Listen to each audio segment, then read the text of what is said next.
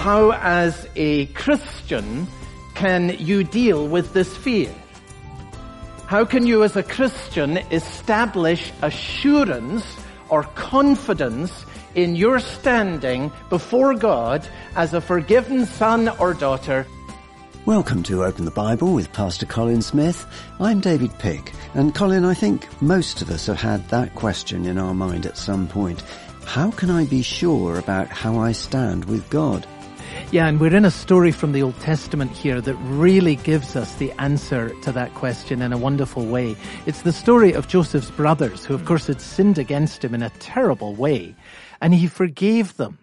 And they were reconciled. But then years later, when their father died, they had this sneaking suspicion. Now, maybe Joseph's going to get us now. So, you see, they had experienced peace, but they weren't really sure. They were uncertain about his real intentions towards them. Joseph, right at the end of the book of Genesis, has to assure them. He has to give them confidence of his love towards them, his goodwill towards them, and the peace and the reconciliation that they have. And the way he does that is a wonderful taste of how God does that for us. It points us forward to how as Christians we can have assurance of our peace with God. So this is a very important, very practical theme from the Bible today. So we're continuing the message, Safe and Secure. So if you can, join us in Genesis chapter 50. Here's Pastor Colin. Now think about this. If you look at the story of Joseph from the perspective of what people did, it really is a story of one evil after another. So the brothers hate him and they sell him as a slave. Potiphar's wife tries to seduce him, and when he shows no interest in her advances, she then lies about him and ends up with him in prison. The butler who he meets and ministers to in prison then gets released and put to the right hand of Pharaoh and completely forgets about the one who has done him so much good. If you look at your life, you may be able to come up with a list of evils that have been done against you. You may be able to come up with a list of people who have hurt you, people who have disappointed you, people who have let you down. And if that's all you can see, the evil that is done against you, your life will be very miserable indeed. But Joseph, while being fully aware of the evils that were done against him, he says, you meant it for evil. There's what you did. But here's what I'm looking at. I'm looking at what God did. His mind is filled with the greater work. He looks beyond the evil that was done to him, and he sees the hand of God at work redemptively in his life. And what has God brought out of all this that happened in the life of Joseph? Well, it's the one thing that's been at the center of our series right from the beginning. Joseph looks remarkably like Jesus. What God has done through all of this pain and loss and sorrow and disappointment, everything, what God has done supremely, beyond even what has been done in terms of supplying the food in Egypt, the great thing that has been done is that out of all of this has come a life that looks remarkably like Jesus. And of course, that is the great truth of Romans chapter 8 and verse 28 that most of us know well. We know that God works in all things for the good of those who love him. And what is the good that God is always working for in every circumstance of your life, the worst as well as the best, the evil as well as the good, in all things? What's the good he's about? Here's what it is. It's in Romans chapter 8 and verse 29, the very next verse. It is that you should be conformed to the image of his Son, that Jesus might be the firstborn among many brothers. What's the great purpose of God through everything that happens in your life, the best and the worst? That in you there will be a remarkable likeness to Jesus. And why is that his great purpose? Because the great purpose of God over all history is he has one Son who he loves. And he wants to multiply the image of the Son he loves, so that in every one of our lives, there will be formed, often through the crucible of disappointments and sometimes of great pain and even of suffering, there will be formed in our lives a remarkable likeness to Jesus Christ. That there will be a reflection of his goodness and his kindness and his patience and his faithfulness and his love, and it's going to be formed in us through every circumstance of life. So Joseph says, yeah, that's what you did. But look at what God did. You meant it for evil, but God meant it for good. Always remember this, friends. The great purpose of God is not that we will be healthy, prosperous, sipping and savoring the joys of life in a trouble-free world. That's not the great purpose of God for you and for me in this world. The great purpose of God for you and for me in this world is that we will become increasingly like Jesus, and that there will be for all eternity, from people from all nations, redeemed by Christ and filled by the Spirit of Christ, a beautiful reflection of Jesus, like a diamond reflecting all the facets of light for his glory forever and forever. And he'll do that through every circumstance of your life. Nothing is beyond the reach of God to advance his great purpose of making you like Jesus through all the experiences of your life. And so this good is never overwhelmed. It's always advanced, and supremely at the cross, where you see the greatest expression of what was meant for evil. And what does God do? He advances the greatest good in all of the history of the world. The Redeemer bears the sins of all the redeemed. So where are you going to find assurance? Where are you going to find confidence in a troubled world like this? Where are you going to establish yourself as a Christian? Well, it's going to come from God's love. It's going to come from God's authority. It's going to come from the knowledge of God's goodness, which always reigns. And it's going to come from the knowledge of his promise, is verse 21. His promise. So do not fear, Joseph says to his brothers. I will provide for you.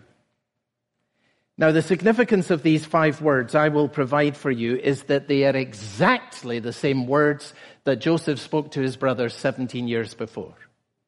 And so you see the force of that. I will provide for you. Now look, brothers, I gave you my word 17 years ago. I said this to you then. I say it again to you now. You can rely on my promise. I gave you my word, and my word will never change. You find assurance not by looking into your own heart, but by resting on the promise of God. And friends, that is why we come around the communion table so regularly together. What happens when we come to the Lord's table? We are reminded of his great promise. It is held before us, not because we haven't heard it before, but because so often our hearts condemn us and we begin to wonder if it will be all right with us in the end.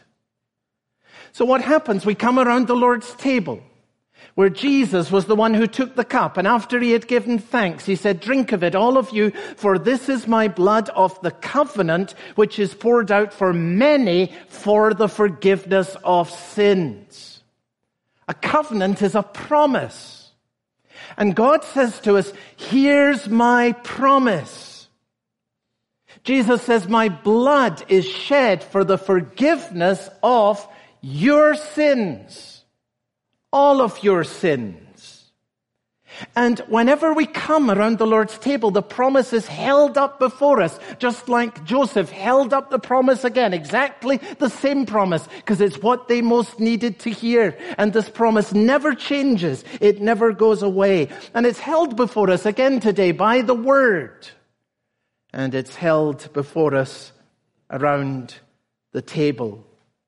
Because when we see our own sins, sometimes we lose sight of the promise. And when that happens, all kinds of fears can rush into our minds and into our hearts. And then we wonder if God really loves us. And he says, let me remind you of my promise. Now, this is really practical stuff. This is how you set your heart at peace in the presence of God when your own heart condemns you. And every one of us knows what that experience is like. You don't look into your own heart. You rest upon His love, His authority, His goodness, and His promise, all of which are held before us today. You've been listening to Pastor Colin Smith on Open the Bible and the message Safe and Secure, the final message in our series Snapshots of a Godly Life. And if you've missed any of our broadcasts, you can always go back and catch up or listen again on our website, openthebible.org.uk. There you can download any of the messages in the series as a completely free MP3, or you can stream them directly from the website. Let's get back to the message now. Here's Pastor Colin. Now, the last thing in this marvelous chapter is the great theme of hope. So it starts with grief, it moves through assurance, and it ends on the note of hope. So we began chapter 50 with the death of Jacob. Very quickly now we move at the end of the chapter to the death of Joseph. Verse 24, he says, I'm about to die. And then notice that he makes his brothers swear an oath, saying, God will surely, verse 25, visit you, and you shall carry up my bones from here. And then it says, Joseph died being 110 years old, and they embalmed him, and he was put in a coffin in Egypt. So there you are, 2 funerals in the last chapter of the book of Genesis.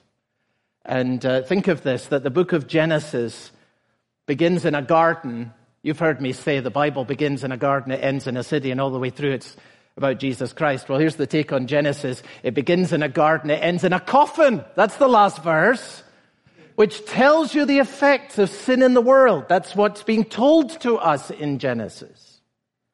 Began with all this life of Adam and Eve walking with the Lord in the garden, and it ends with a coffin in Egypt.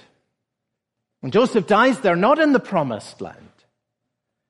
And that reminds us, for all the blessings that we enjoy from the hand of God in this world, we have not yet experienced the joy that Adam and Eve knew, walking with God in the garden in the cool of the day and seeing Him face to face. We know Him by faith. We don't yet see Him and enjoy His presence by sight. That is beyond us in this world. And here's the great truth to which the whole Bible points us. Thank God that the promise in Genesis extends right throughout the Bible, and that the Bible doesn't end in a coffin in Egypt. The last verse points beyond. It points to the Exodus. When that happens, I want you to take my bones with me, Joseph says. Huge significance in that. When a Christian dies, the life of a believer never ends in a coffin. That's an amen moment, isn't it? The life of a believer never ends in a coffin.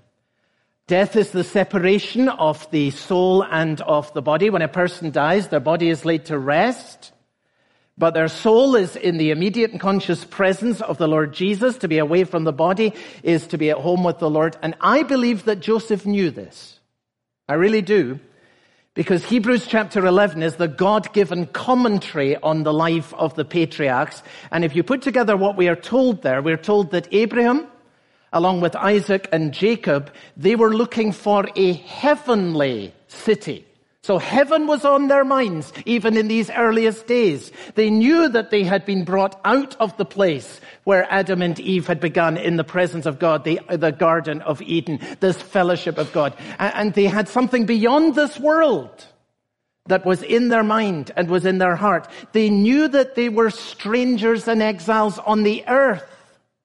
Hebrews 11 and verse 13. So that they knew that they had a future beyond this world.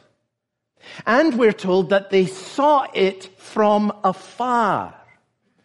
So there really is very clearly, from what the Holy Spirit tells us in Hebrews in chapter 11, evidence that in these earliest times there was this great hope of life beyond the coffin, life beyond the shadow of death. And that's why I think it's really significant that when Joseph comes to his last command, it's not a request, it's a command. He says, this must happen.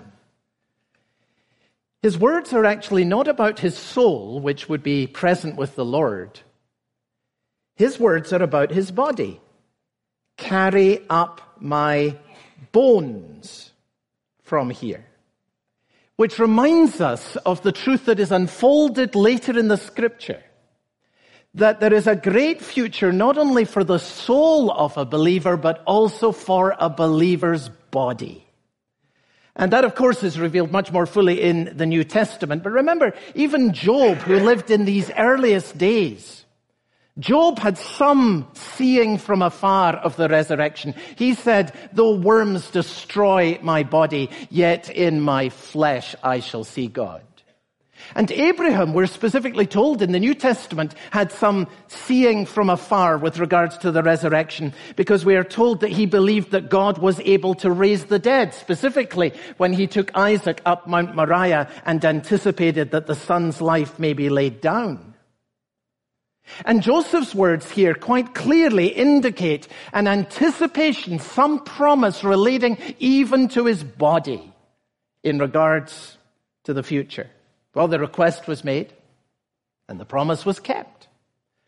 You get to the book of Exodus, time of Moses, 400 years later, the little clan of 70 people who came into Egypt have now become a great company of 2 million. Moses leads them out in the Exodus, and guess what they took with them?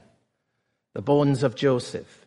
Exodus and chapter 13 and verse 19, Moses took the bones of Joseph with him, and then quotes directly from this last verse of Genesis, the command of the patriarch, you shall carry up my bones. And if you follow the story through to the end of the book of Joshua, you find that when they finally got into the promised lands, these bones of Joseph, they were buried in this town of Shechem, and that is Joshua chapter 24 and verse 32. So just try and think about this. That's the longest funeral procession in history. I mean, they carried these bones. They carried the embalmed body of Joseph.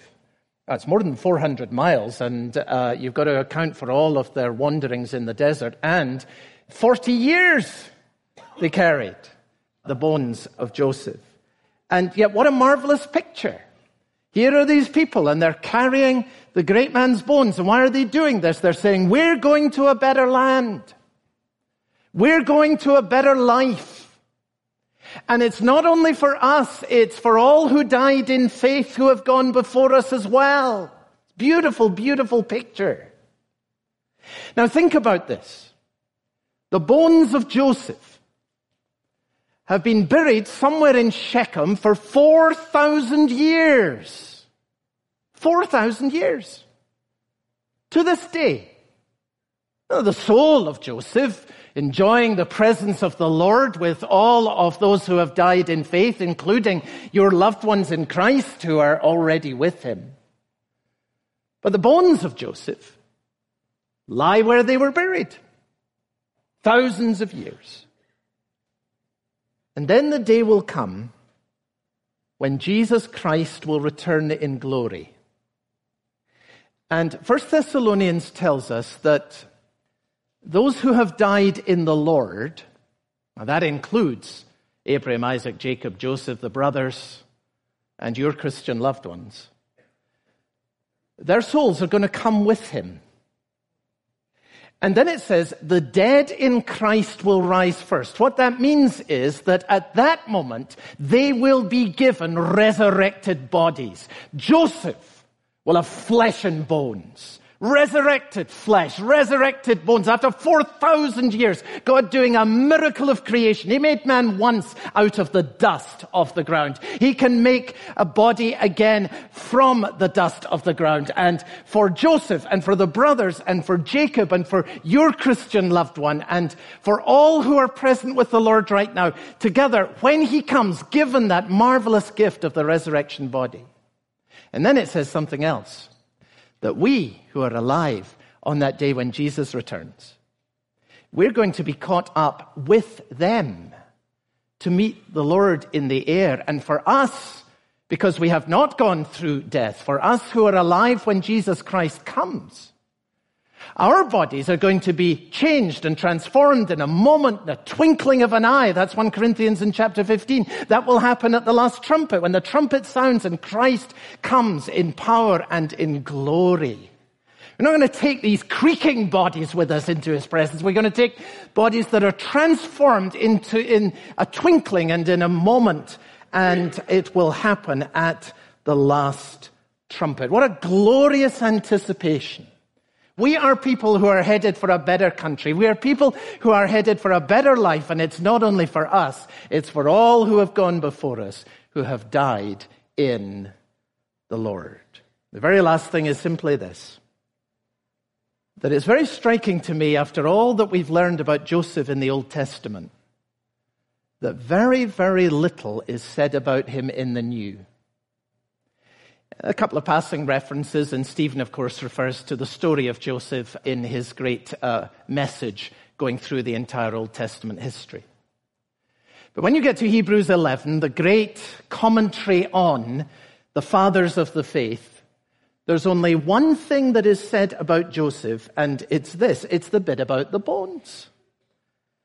Hebrews 11:22. By faith, Joseph, at the end of his life, made mention of the exodus of the Israelites, and he gave directions concerning his bones.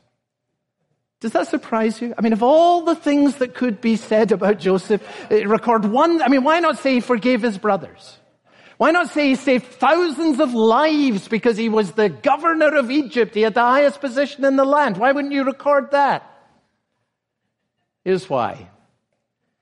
Because no matter what you suffer in this life, and no matter what you achieve in this life, what ultimately matters is where you are when you're gone. What shall it profit a man or a woman if we were to gain the whole world, become the governor of whatever, and then lose your soul? And the greatest thing that is recorded about this great man whose life has spoken to us throughout this year, it's not what he suffered. It's not even what he achieved. It is that he put his hope in the promise of God, and he knew he was destined for a better land and for a better life. Here's the truth of the gospel, that Joseph always points us to Jesus. And our Jesus is not in a coffin. The tomb was empty. He is risen, and to all who believe, he says, I live, and because I live, you will live also. What an excellent way to finish the message of hope and what it means to have a relationship with Jesus. If you don't have such a relationship, but you feel you'd like to, you can do that simply by praying a prayer. Ask Jesus to come into your life, forgive your sin, and make you right with God. Even though you can do that completely on your own and in private, we thoroughly recommend that you meet with a trusted Christian friend or family member, or go along to a local church fellowship, meet with the minister or any of the members of that church, and tell them what's happened to you. Also, of course, you can ask them to pray with you. We'd love to hear about it if that happens to you. We'd also love to hear any feedback or comments you may have about the program. You can do that by email. Simply send an email to hello@openthebible.org.uk. We hope you've really enjoyed our series, Snapshots of a Godly Life. Join us next time when we turn to the life of David. For Pastor Colin Smith and Open the Bible, I'm David Pick. I hope you join us again soon.